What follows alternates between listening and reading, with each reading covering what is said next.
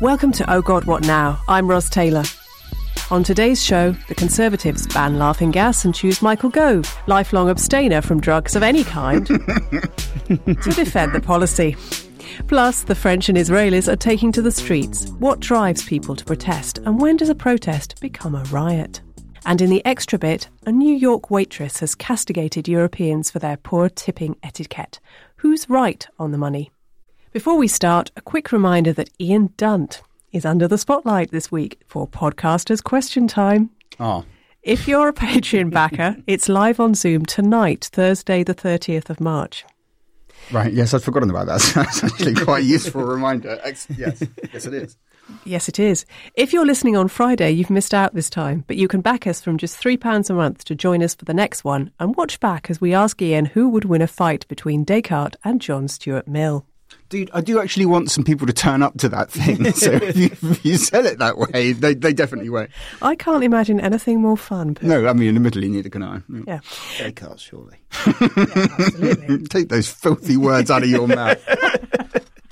Just search Patreon, Oh God, What Now to sign up. Now let's meet the panel. Ian Dunt is a columnist at The Eye and author of How Westminster Works and Why It Doesn't, out on the 13th of April. Hi, Ian. Hello. Can I say, on behalf of us all... I am experiencing vague satisfaction. Okay, well, yeah, okay, all right.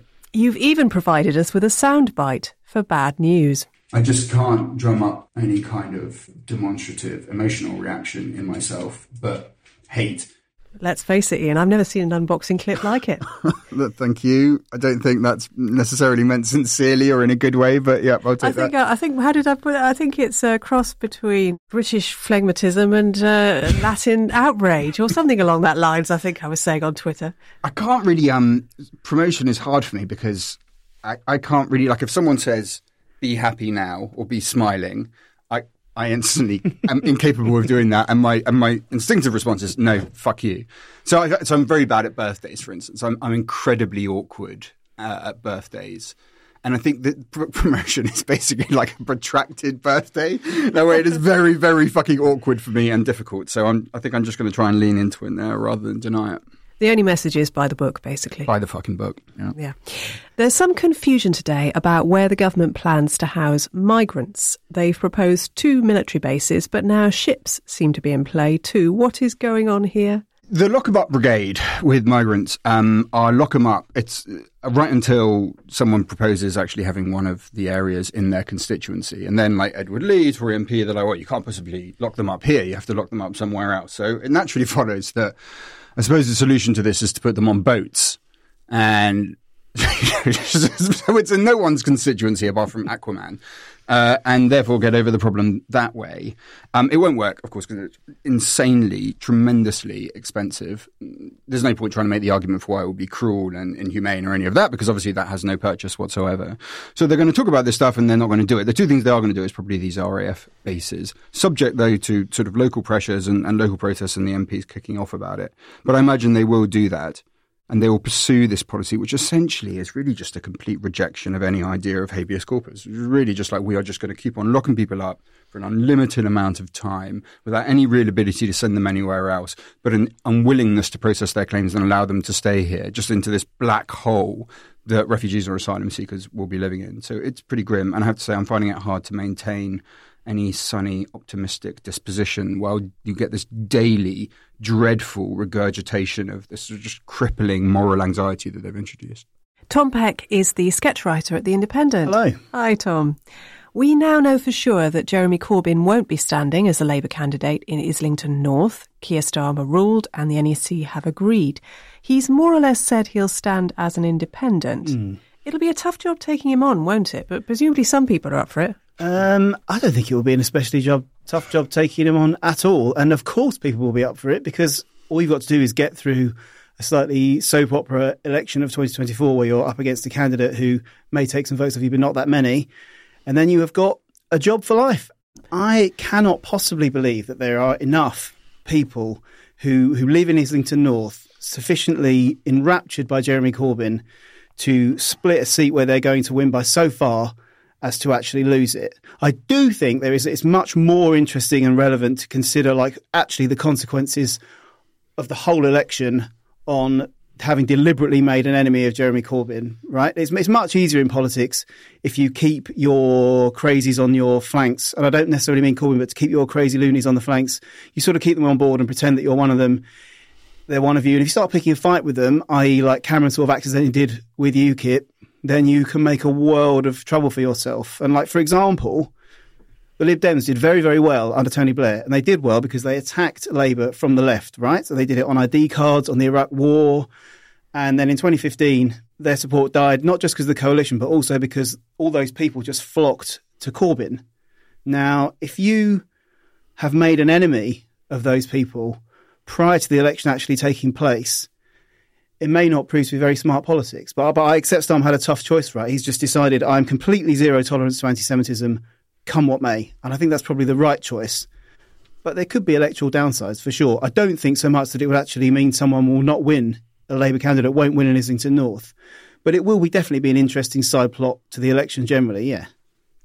Our guest this week is a writer for The New Statesman. His latest book is Conspiracy, A History of Bollocks Theories and How Not to Fall for Them. Hello, title I John. didn't choose, by the way. Hello, John Elledge. Very good to be here. You also take a keen interest in public transport, as do I, in fact. We found out recently that the Mayor of London... Stop laughing. Can I leave? Or This is quite brief. You say that, but let's see how we do here. I've got to limit myself, and I will. You also take a keen interest in public transport. It's like one of the things just when an online date's about to fall apart. Yeah, you don't hear that so much from women, do you? One of my editors at The New Statesman, Pravina Redra, actually wrote a piece complaining that straight men keep talking about the Elizabeth line. To which my first thought was, it's not just the straight ones. Well, I'm guilty as charged on that front. We found out recently that the Mayor of London is going to rebrand London Overground. And for non-London listeners, that's a rail network that's all orange on the rail map, which can be a bit confusing sometimes. Is it £4 million well spent? Yeah, damn straight it is. No, it's so like there are two ways of getting between this fine office we're sat in right now and where I live, and they both involve the overground. But they're completely different routes. And that's very confusing on things like signage or, mapping apps like Citymapper and so on. So it is, we give lines different branding for a reason. This is a one-off cost and it will make it easier to navigate the network. Plus, I grew up in a house next to one of these lines, which has no obvious name. And someone who works for the Mayor's office did once tell me that my articles I'm just bragging here, had been one of the reasons why they're looking at this. So I'm just saying the Romford to Upminster line, if you want to name that the Elledge line, then I think that would be a worthy tribute. But I'm just throwing that out there. I used to catch that all the time. Aren't we running out of colours? Yeah. There is actually a problem that you can only see so many colours. Yeah, exactly. I would think because I sometimes get confused between Elizabeth Line and Piccadilly. Because they're very similar colours, aren't they? Yeah. So what are they going to do? Are we going to have like tartan line or some other, spotty line? Or I mean, like if you look at like the Paris metro map, they use different thicknesses. There are other tricks you can do, but probably given recent history of the map, they'll do something terrible and make it look really ugly. please, can I leave? Okay. Well, let's talk about John Stuart Mill, shall we? Yeah, let's have a nice long chat about John Stuart Mill. If you suggest that we call it the John Stuart Mill line, I am 100% there for you, and I'll do every Patreon fucking Substack thing you need me to do. In a fight, right? As far as I'm aware, in a fight between John Stuart Mill and the London Overground. I can't remember, but I think I'm right in saying that he had like a nervous breakdown at the age of 18 because he was going to have to. He was frightened that he was going to have to denounce his father's views on utilitarianism. Right? That's not why he had the breakdown, but he was also basically afraid of that. right. Because, yeah, whatever. It's not, but yeah. Like, obviously, I like John Stuart Mill, but when I was 18 and things were like kicking off outside the Masons' Arms, I'm not convinced I would have wanted somebody on my side who's having a nervous breakdown over like such matters as philosophy. And therefore, maybe Descartes might have him in a fight. Objectively, I mean, Descartes was in a war and would occasionally just grab live animals from actual dogs from the friend's house that he was in and dissect them in front of the friend. And John Stuart Mill, you're right, for the whole of his life was completely unable even to do up his own tie because he was left so physically incompetent by his childhood. So on that basis, you're right, they'd probably lose a fight. But the thing is, I prefer John Stuart Mill. So right. I will now say that he would win a fight against anyone. I just can't have it. Fine. So just before we move on, can I just point out there are some constituencies that include large chunks of water. Like Bristol Northwest includes the entire Bristol Channel. It's a whole thing. Right, guys, time to move on, I'm afraid.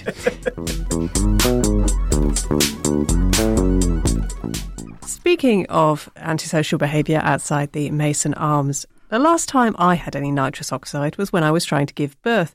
But judging by the number of gleaming silver canisters rolling around the gutters, a lot of people are having a much better time than I did on it.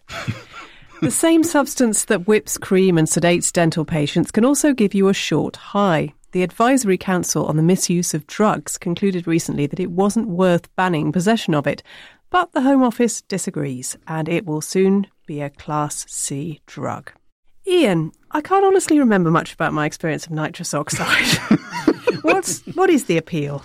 It's a very modest drug, very, very brief in effect. I mean, not even really a full minute. Quite giggly, very, very mild euphoria. I mean, I have done it. I mean, the sort of tail end of a drug career. You astonish me, Ian. Yes, no, I can imagine that'd be surprising. But I mean, certainly at that point, we thought it was quite useful sort of as an additive to other things rather than something that you would sort of get together to do on their own. But walking through Hampstead Heath on a summer's afternoon, I would definitely confirm that there is an awful lot of it being done by people who are just doing it in and of itself. And in fact, I noticed last summer that teenagers would sort of sit almost like the balloons were cigarettes, so they were just chatting away and doing little bits of balloon. And it became very, very, very, very popular indeed. It's quite fun. It's basically like poppers, which you probably haven't done, but it's like poppers, but less grotty. I suppose there's less of a headache and you don't feel quite so much like you've just poisoned your own body. This is a bit like when you get that great rush with music, last movements of Verdi's Requiem, that kind of thing. Is it like that? Yes, it's just like Verdi's Requiem. Okay, well, that sounds fun. Suella Braverman says these laws will put an end to hordes of youths loitering in parks. Why is it illegal to loiter in parks? What else are you supposed to do in parks? Ah, yes, exactly. Right. Well, if they weren't young people, they wouldn't be loitering, would they? They'd be socialising and laughing in parks, which is completely fine. But if people are young, or if they're black or they're Asian, they loiter. Because what loiter really means is a bunch of people chatting and laughing, but in a way that we find threatening all of a sudden. That's what she's getting at. And I think what's interesting is to hear her arguments and Sunak's arguments. They haven't really tried to make the case on health. It's quite hard to make the case on health. There are some dangers to it, by the way. If you do a lot of it for a long time, and I really do mean a lot, we're talking 200 of those little canisters a session, and you're doing that every day, you can experience a sort of vitamin, I think it's D deficiency, which can affect it's B12. It kind of attack the myelin sheath around your nerves, which I personally, have some sympathy with that. Even though, as you say, you have to take a lot of it because it's what happens when you have MS, basically. Right. Okay. And it's nasty. It's not nice. You can end up not walking, but as you say, it's very rare. Yeah, it's rare. I mean, all drugs have a downside, bar none. And this has a downside as well if you do way too much of it. That is certainly not where the sort of data is on the vast majority of usage. It's pretty much harmless when you're just doing a little bit of it sometimes. So they haven't really tried to make the case on health. They've tried to make it on sort of pollution and antisocial behaviour. Now, the Advisory Council was really, really clear on antisocial behaviour. It's just like, there is no link. There is no evidence of a link. There's no link with criminal gangs. There's no link with violence. There's no link with any of that. But, they know who their target demographic is with this policy. They know who they're trying to appeal to, which are people that are scared of groups of young people together, people who are annoyed by the canisters on the street, and that's the reason that they're doing it. Tom, Labour has rode in behind this ban. Why? Well, generally speaking, I'm not really a great believer in the sort of dead cat analysis and this is what they're really doing and distraction politics and all that stuff, because it doesn't really do it for me, that stuff. But I do think that, having said that when you are a new Prime Minister and you are not really going to do anything before an election, there's no real, you've missed the first half of your opportunity, really. Anything you try and do is not really going to be done before the election. So we are kind of living in full-on politics by stunts, politics by bear traps. I mean, the childcare stuff, which seemed like a big announcement, actually, if you look at it, most of the important rules don't change until after they've potentially lost an election, so it just makes life impossible for Labour. And I do think we're into sort of fully cynical politics. And if they're bringing something in which is only to gain traction and doesn't really matter and doesn't really change anything for the reasons that have already been explained, if Labour decide, well, actually, I'm not going to just oppose what you want me to oppose, so that in a year and a half's time you can say that you tried to do something about antisocial behaviour and Labour said no, Labour voted against. I think for the sake of a completely meaningless bit of legislation about something so absurd, they're just not going to go along with it. They're just not going to play the game. Realpolitik, really. Well, yeah. Yeah. John, the irony here is that young people are doing fewer drugs than they used to, both illegal, both legal and illegal. Must there always be a moral panic about something young people are doing in every generation? I mean, I think there has been, hasn't there? Like, the story this brought to mind for me was, do you remember the mosquitoes from like 2008? Those kind of like sound devices that anyone over the age of 21 can't hear. Oh, yeah. But their entire purpose is to disperse annoying crowds of kids who may or may not be doing anything wrong. Often they just need that. They've got to be somewhere. You know, these people, they're not going to wink out of existence just because the angry 65-year-old medium voter in Stoke-on-Trent finds them annoying. These guys are going to be somewhere, and if they were all sat at home playing Xbox instead, the government would be having a moral panic about that.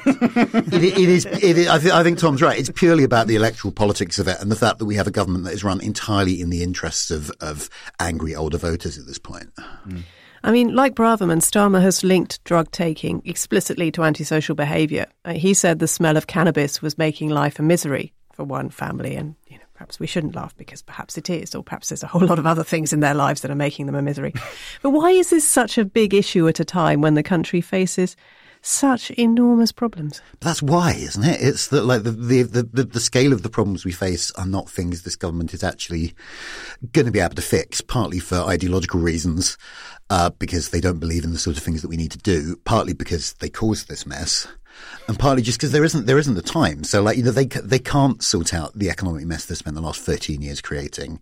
All they can do is distract us from it and get people to pay attention to fripperies.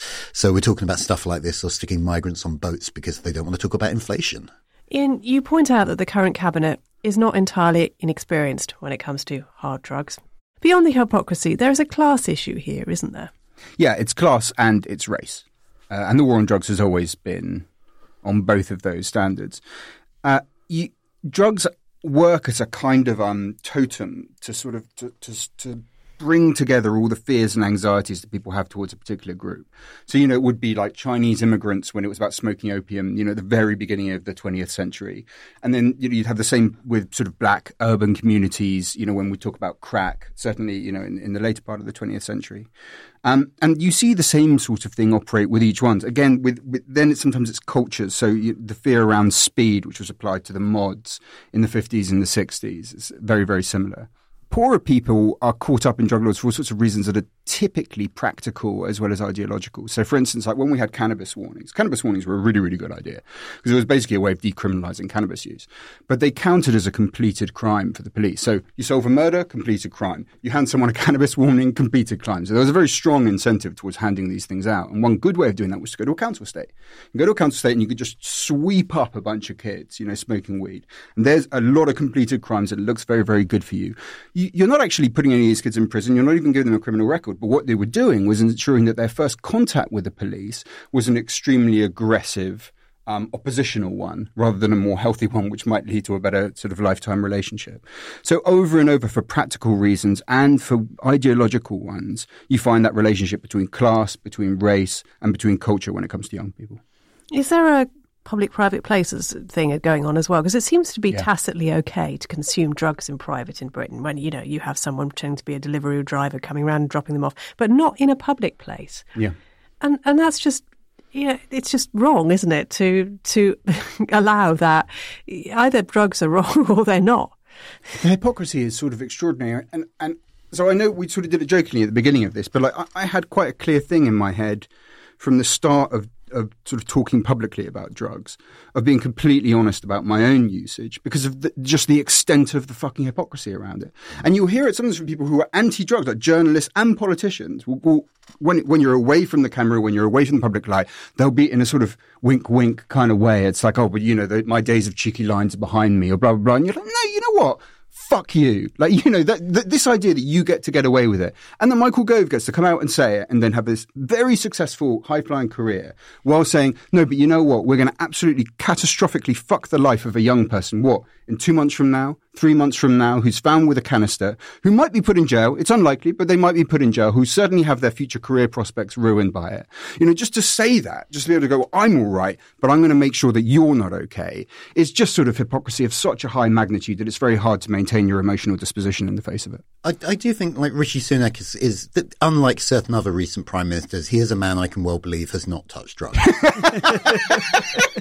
So I don't know if the hypocrisy goes right to the very top on this occasion. Although he was, I mean, the thing is, he was at Winchester College. And, you know, I went to the preparatory school for Winchester College. I didn't go there, but I can tell you that my friends that did go there, that place, I don't know whether that's illegal. I think I can get away with that. But like that place was. You're about to say that you sold him drugs. No, but that place had quite a lot of drugs going on in it, as do most public schools. So he must have come across it. Let's take, for instance, right, the smelling cannabis point, right? I remember reading Ed Balls and Yvette Cooper's piece in The Guardian when they went to Glastonbury. And one part of it was them saying, oh, and, you know, and that unmistakable whiff of cannabis that you get in this almost celebratory, oh, you know, what a place kind of way. And now it's like, oh, but no, now it's going to destroy your fucking communities. Like that, even on that more modest scale, that's part of the hypocrisy of the way that we talk about this issue. Well, so there's no room in the way we talk about this for the fact that, you know, a lot of people who recreationally use drugs, it doesn't mess up their lives. That doesn't mean that, you know, obviously it does ruin some people's lives, and that needs to be something we think about in policy making. But there's kind of no way of acknowledging that actually there's loads of people in this country who get mashed up on weekends and then go back to work on Monday morning. Mm-hmm. It's all perfectly fine. Mm-hmm. But that's the sort of hypocrisy that you have to try and rumble on with. And it's like so many political problems and policy issues is that, I mean, like, it's slightly daft parallel potentially. But like, for example, in Ireland, for a while, that you rumble on with this idea that actually the nationalist parties in the Republic of Ireland sort of pretend that they would like United Ireland, but they actually don't, because they couldn't really afford to give the Northern Ireland the amount of money that the UK does. So they sort of pretend that they want something that they don't really, and they all just rumble on, and that's how it works. And that's kind of how a Western society has to approach its drug policy, because you can't, you know, the US has started to decriminalise things more and more, and maybe we should do more of that. But there has to be, to a certain extent, some sort of like, here's what we say you can all do, and if you go a bit further, then that's fine.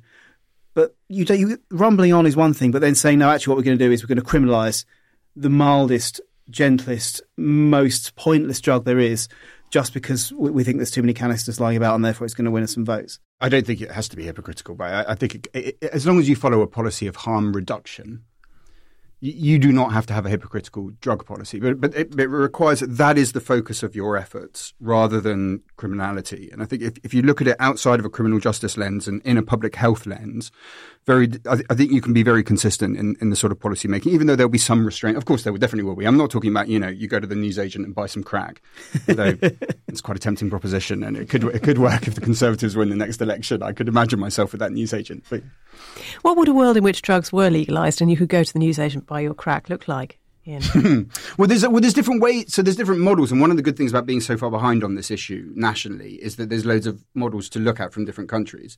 So one of them, which is obviously, you know, because it's America and more popular in America, is just the full-on, okay, let's just set up shops and it's full commercialization. Blah, blah, blah. The other one is typically more popular in Europe, which is, okay, so, you know, you would get it from a pharmacy. It would be sort of completely blank packaging. You would make sure that there's lots of sort of health. I mean, I'm obviously more on the latter side of this because I think you don't want to spook potential supporters. You want to tread carefully, and if things are working out with one drug, you could be a bit more relaxed and say, okay, maybe cannabis would be quite like beer, and we would sort of, you know, market it, etc. But I don't think we're ever going to have that relationship with heroin, for instance. You know, heroin, even though it would be legal, would still be very heavily controlled, and, you know, it would not be something that we promote with festivals and with advertising campaigns, etc. So, you know, the truth is we can look at plenty of experiments in plenty of countries and states within countries and find the model that works for us. Well, I did read today that they're thinking about banning flavoured vapes now as well. So they're just trying to make me cross. Yeah, yeah. It's all an anti-Dund policy. It's like, so the kids are not the only people that like the taste of mango. Where did this idea come from? There's like only children like mango. That's fucking madness. There was a poll YouGov did a couple of years ago, which I could never get out of my head, which showed that it was just as the final lockdown was ending, and it found that 19% of people wanted to have a curfew even once the pandemic was It's like 1 in 5 people in this country just object to all forms of fun. Yeah, it's consistently about 20% of the population basically wanted lockdown to go on forever because it suited them. Jesus. It's just I preferred introverts before the internet when we didn't have to hear from them the whole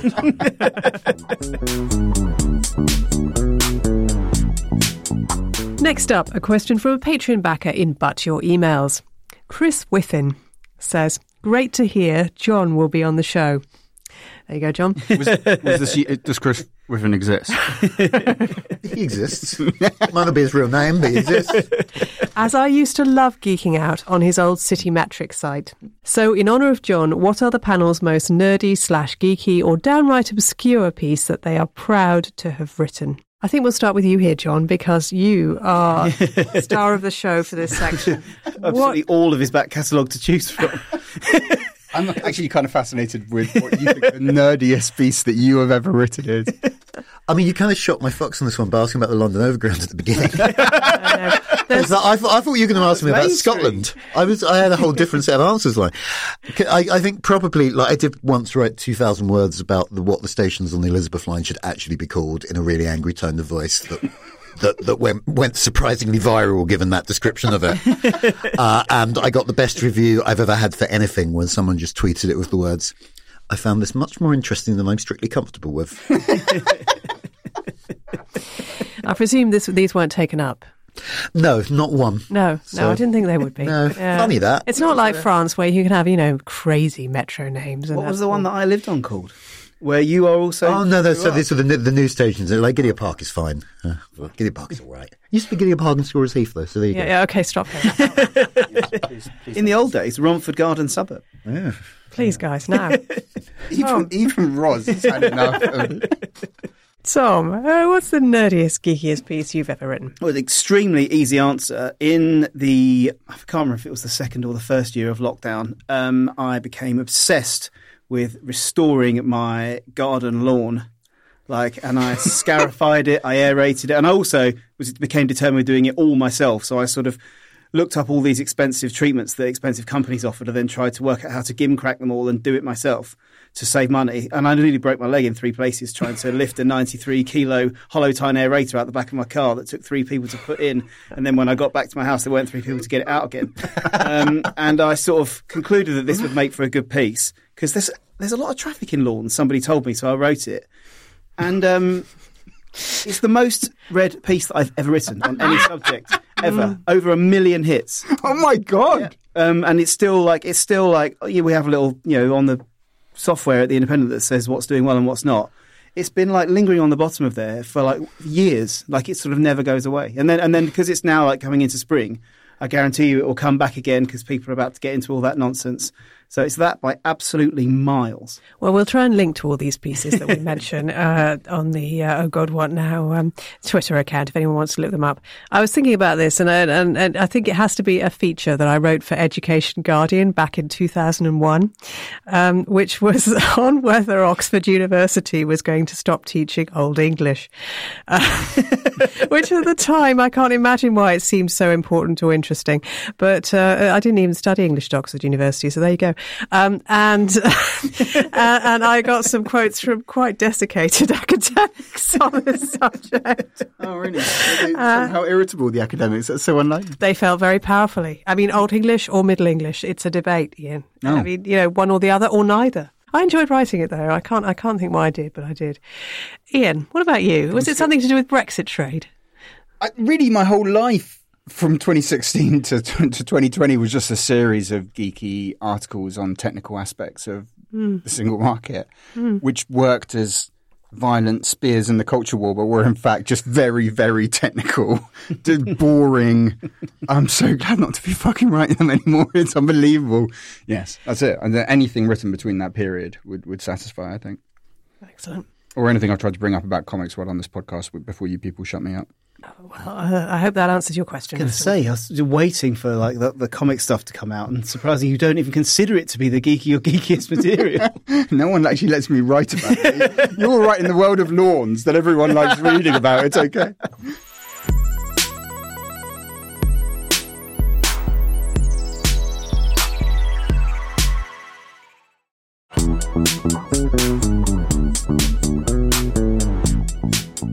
Is this a new age of protest? In Israel, people took to the streets to protest against Benjamin Netanyahu's judicial reforms. For now, he's been forced to retreat. Meanwhile, in France, it feels a bit like 1968 all over again. Hundreds of thousands of people are marching, bins are going uncollected, protesters are setting fire to the piles of rubbish. In western France, there are protests against a planned reservoir for irrigation. Tom, the impetus for most of the French protests has been Emmanuel Macron raising the pension age to 64. But is that the real problem, or is it the way he's gone about it?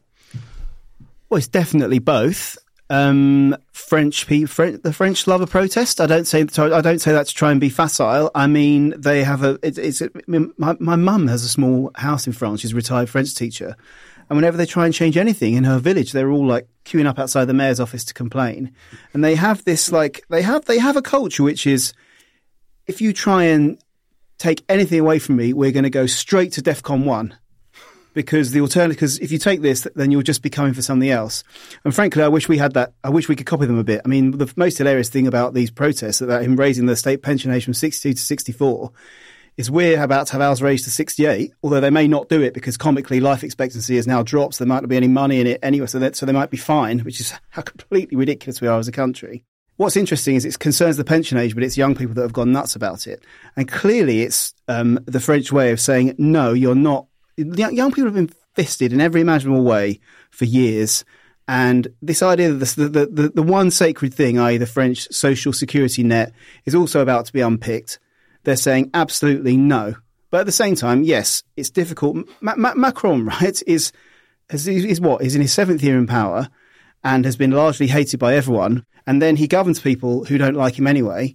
And unsurprisingly, he tries to do something unpopular and they go absolutely wild about it. And then, of course, once things kick off, then you have a sub-story, which is the way the police have handled it. And I think they're up to, 17 incidents now of noted incidents of potential police violence. So once you go over that brink, if you like, it's very, very hard to come back from it. So it's a cocktail of all those things, which I know is a very wishy-washy answer, but it's clearly the case. So the protests have been dominated by young people so far. And what's happened to the Gilets jaunes movement that caused so much trouble for Macron before, which kind of had an older profile? Well, the thing about the Gilets jaunes is their gilets may be back in the car boot, but the spirit of it has not gone away. I mean, that happened, it was in 2018, right? Not long after this sort of Blair-like, very young, brand new party demigod had swept to power and was widely adored. And then this movement came along and nailed him down to 28%. His popularity has never recovered, really. And as I've just been saying, he now governs on the back of votes of people that don't like him. And that makes it very, very, very hard to govern a country. And that is clearly what's happening here. And that is self-evidently a consequence of the Gilets jaunes protest of 2018. The protest may have taken another form, but, I mean, you don't have to seen Les Mis the musical too many times to know that one revolution begets another one, begets another one, begets another one.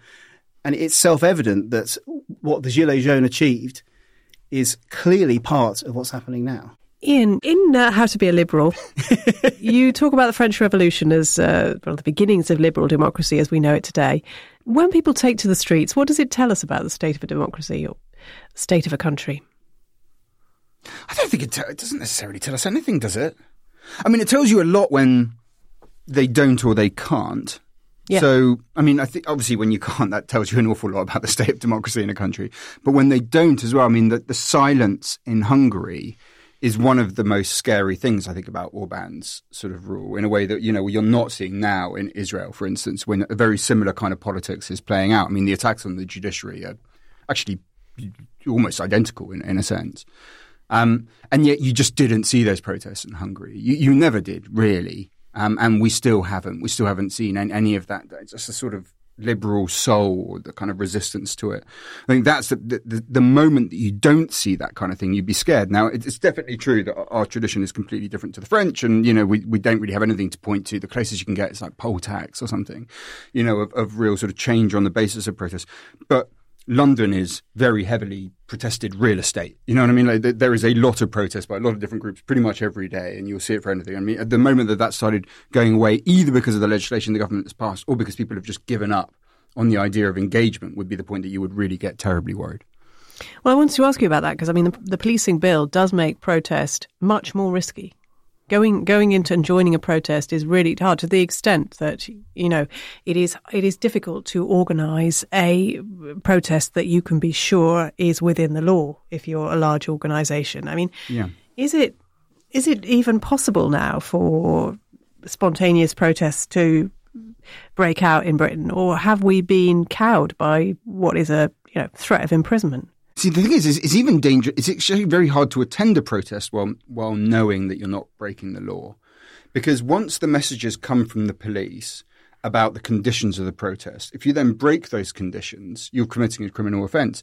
But that applies even if you hadn't heard them on the loudspeaker or on social media. It could have gone out on a social media account, you just never saw it, and then you're done for it. But the thing is, because there's quite little awareness of that, I don't think that people have sort of internalized it in their own behavior. I think they would still go out and they would be shocked if you were to tell them any of this, to be like, well, of course I get to go out and protest because this is Britain. So in a way, I think the ignorance probably plays to the advantage of protest, because people just will not believe that is the kind of rule that would operate in this country, even though in actual technical reality it does. It's lucky we can definitely trust the Metropolitan Police not to abuse these powers. Yes, thank God. Thank God they're so reliable. Yeah, well, John, we haven't thus far seen a great deal of protest in the UK apart from marches on strike days and that kind of thing.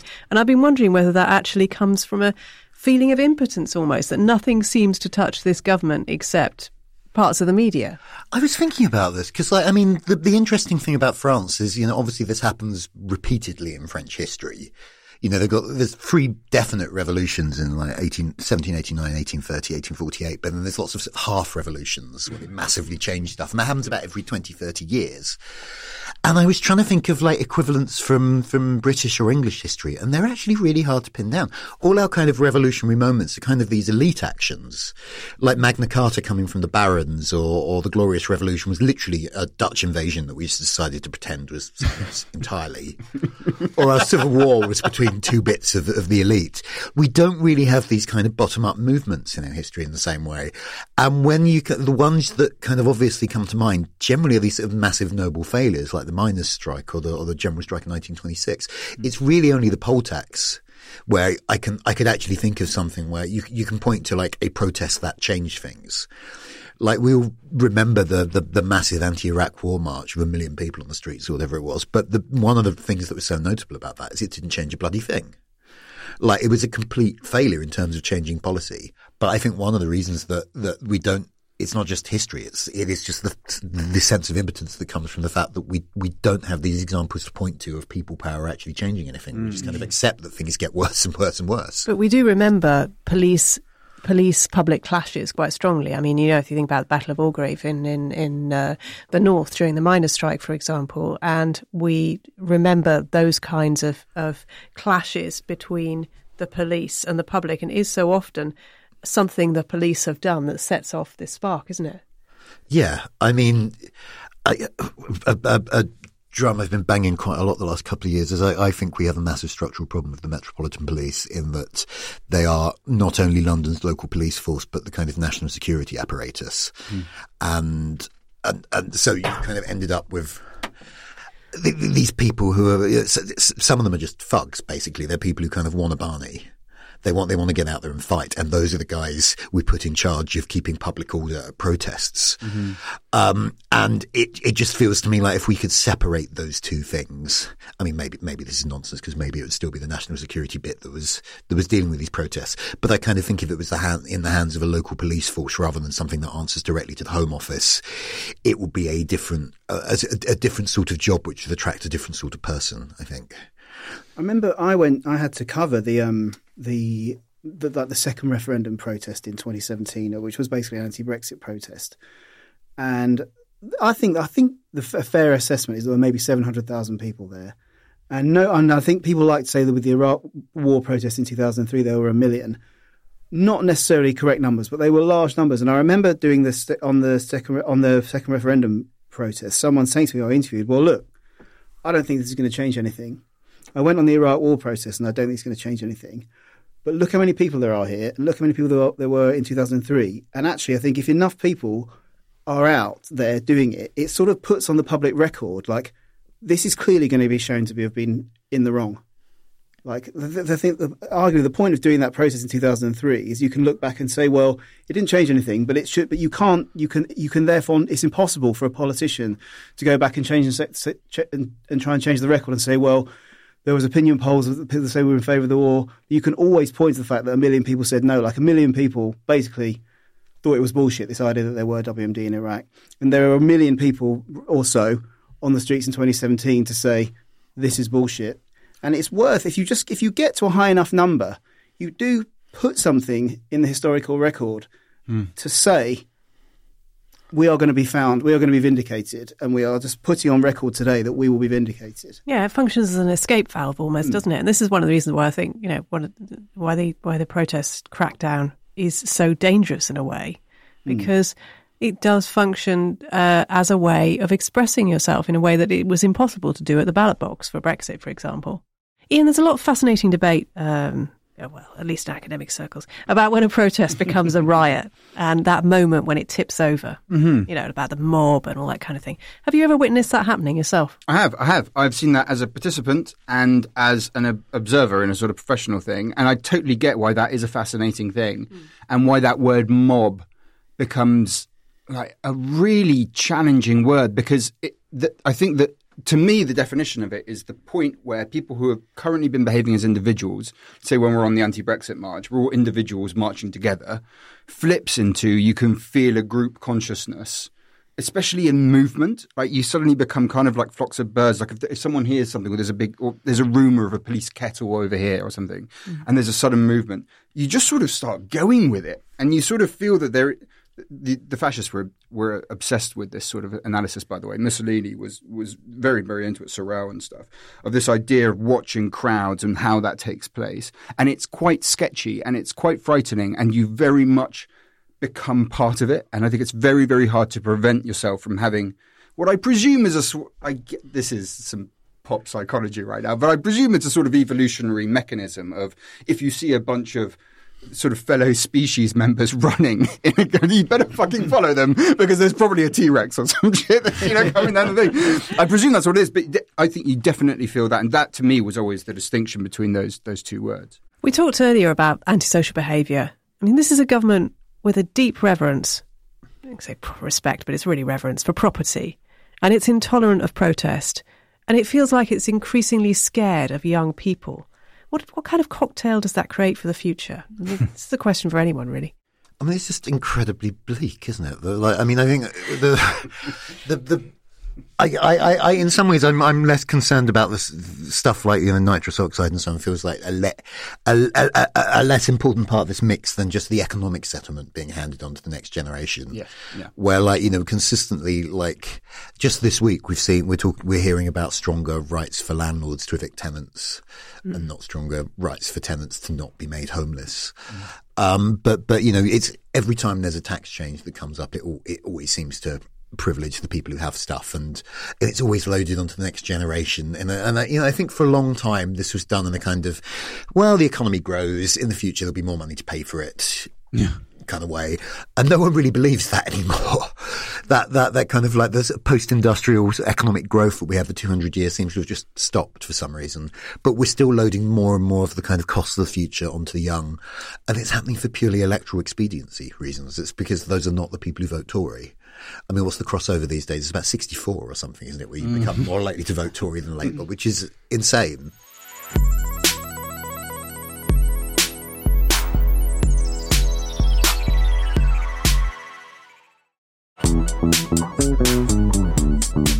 It's getting towards the end of the show. So what are the stories that have fallen under the radar this week? This is not a story, sorry. And I am aware that I don't think I've ever answered this question without saying that. But nevertheless, it isn't. I used the new Google thing, what's it called, Bard, the AI thing, the other day, and asked it a series of questions. And it made me feel really weirdly lonely and mortified by the world. And I don't really understand AI, and most of the people I do follow who do understand it are usually quite, we shouldn't get too panicked about this, and there's loads of good things and blah, blah, blah, and I take all of that on board.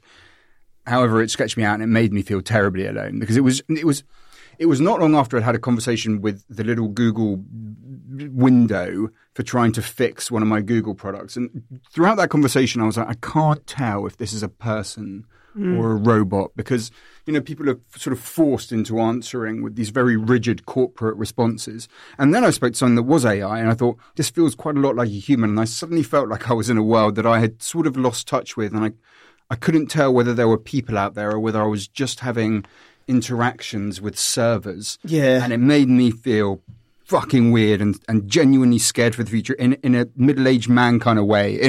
I feel like the world is going to a place that makes me very uncomfortable. Yeah, so my continued existential crisis is my underrated news story. You do have to be careful with that. I once got so frustrated, this was about 10 years ago, I got so frustrated with the O2 chatbot that I was trying to get my phone sorted out, that I asked the O2 chatbot what the O2 chatbot was wearing. And the O2 chatbot replied, I'm just wearing jeans and a T-shirt, and then explained that the O2 chatbot was actually this woman in Bangalore. And I was like, oh God, I'm going to get arrested here. So you do have to take care. I can't believe you answered that question. That's not really okay.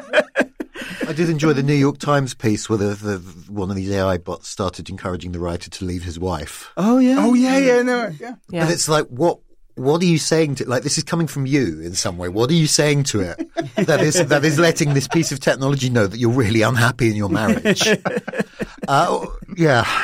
Yeah, mine, oddly enough, is also about AI. There was a very sad story out of Belgium this week, and a man committed suicide after having very extensive conversations with a chatbot called Eliza. And he'd basically become very depressed about environmental problems and, despairing about the state of the world. And he'd started talking to Eliza about how he felt and the things that she, I use the word, she advisedly, was saying to him. Now, because we can never, I suppose, prove that this was directly what led to his suicide, but certainly his family were convinced that she had encouraged him to kill himself. And I think that speaks to, how worried we should be about what people will do when AI is so convincing that we start to effectively anthropomorphize it, and we start to believe that this thing, this service, ChatGPT or whatever, has perhaps better and more profound insights than other people do, and that is a scary thought. Yeah. Okay. All right. Well, maybe it isn't. Tom, how about you? What's been on your radar?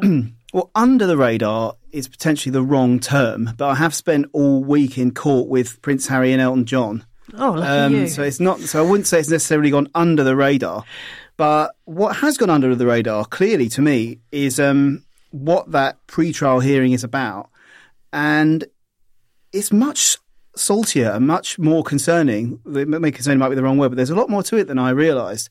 And actually, when you look at the details, Prince Harry is going to spend all of 2023 absolutely gunning for the press. There are 4 big trials coming. He is in a place where he doesn't care who goes down with him. He's not doing any deals. The rest of his family can go fuck themselves as far as he's concerned. You can see in his eyes that he's like sort of considers himself like avenging his mother's death, basically, which he blames on the press with a fair amount of justification. And I don't think many people have necessarily realised that 2023 really could be a lot like 2011, like a lot like with phone hacking and Leveson. Like, there's a lot to come out, and there's a lot coming on that front. Are these all, I'm so ignorant. Are these all libel cases, or are some of them? This isn't libel. This particular one is Sussex and Others, which are 7 people. They are Prince Harry, Elton John, David Furnish, Sadie Frost, Liz Hurley, Baroness Doreen Lawrence, and the former Lib Dem mayoral candidate and MP Simon Hughes. And they are suing the Associated Newspapers, publisher of the Daily Mail, the Mail on Sunday and the Mail Online, for all sorts of things. Illegal gathering information. Most of it concerns payments to private investigators. Some of it probably involves phone hacking. It's not totally clear how the 7 claimants sort of match up with the various charges that they're allegations that they're bringing. But this is only a pre-trial hearing. The trial proper is probably in 2 months. There's another one which is against the Mirror, which is probably going to start like the day after the coronation, and that's going to be quite spicy. There's loads there, and like my noble industry may be like facing down and some really big difficulties. John, how about you? Again, I don't know if under the radar is quite the word, but the comedian and TV presenter Paul O'Grady. At Prime Minister's Questions today, the Deputy Prime Minister, Dominic Raab, firstly accidentally named him as Paul Grayson, and I'm not sure whether he was getting mixed up with Larry Grayson or Grayson Perry, but either way, not great. But I think that getting his name wrong was actually less offensive than the fact he went on to sort of ventriloquize this recently dead comedian by saying that he didn't have a woke bone in his body, or words to that effect, saying he wouldn't hold with all that woke stuff. And it's like the guy's literally just died, and he held quite noisy left-wing views. He really was not a fan of the Conservative Party, and you don't have to look hard to find clips to this effect.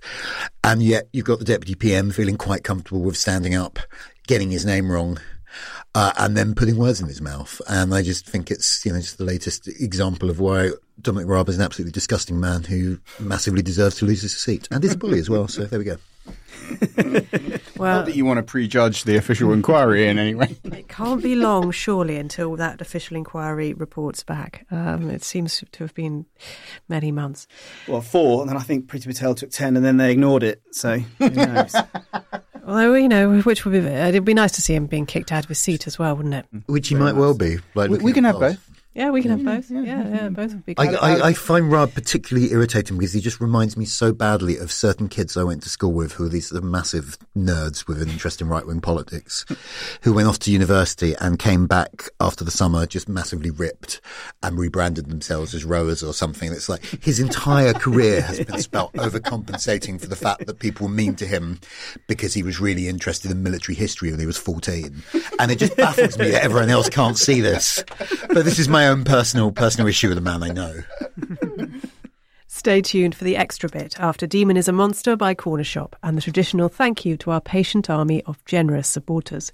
You too could join them and get the podcast early and without ads, plus lots more. Just search Oh God, What Now Patreon to find out how to sign up.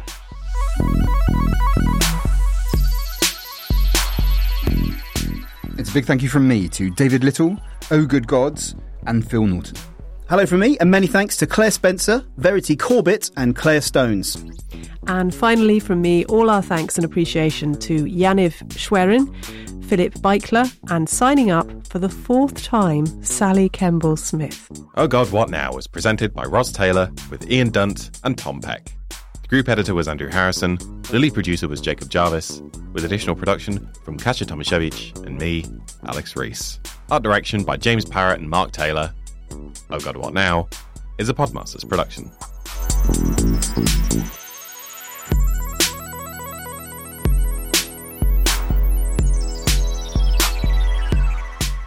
Welcome to this week's Extra Bit, exclusively for Patreon backers. This week, I fucking hate Europeans. Don't worry, not me. I wouldn't say that. But the words of a New York waitress who was annoyed at European tourists for tipping poorly. In the US, adding a gratuity is expected for everyone from waiters to hotel porters, but here and elsewhere in Europe, we often expect that the price on your bill is just that. John, do you tip freely and willingly? I do, because I'm the sort of person who just really worries what other people are going to think of me in these situations. So it's not out of any sort of inherent generosity. It's purely about like not wanting to be thought bad. I did really enjoy this story though, because like it's the best thing that can happen for the cause of European unity is someone on US Twitter getting really angry. like one of the happiest days I've had on Twitter in the last couple of years was when someone in New Jersey complained about a certain word, a British slang term for a cigarette, being homophobic. And it really brought British Twitter together in a way I've never seen. Like left and right, leave and remain. All we need is someone like Matt Iglesias to kind of like have a go. And that's the thing that could finally unite this nation. But do you see it as a reward for good service, or is it just an obligation for you? I mean, it is. It's you would have noticed I was just ducking all the sort of difficult questions there. I didn't want to mention it. I mean, the problem, it clearly has become an obligation, and that is, there is an extent to which that's problematic because, people should be paid a living wage to do their job. If you're working full time, you should be able to have nice things. If that's only happening if people are tipping, then that feels to me like there's a structural problem there. Also, if it's meant to be something, it's that bit in Pulp Fiction, isn't it? The guy saying he will still tip for exceptional service, but he resents the fact it's kind of become compulsory. And there is kind of Reservoir Dogs. Sorry, yeah, I'm mixing. Just shameful nerd errors that you're making. The wrong kind of nerdery. Sorry, but yeah, the fact it has become this sort of obligation is difficult. That suggests that something's gone. Employers should be paying people better.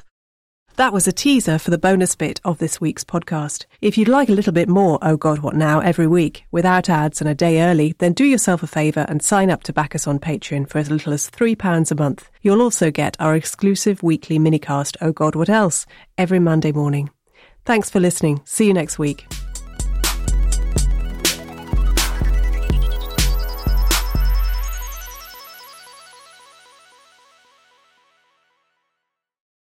I am experiencing vague satisfaction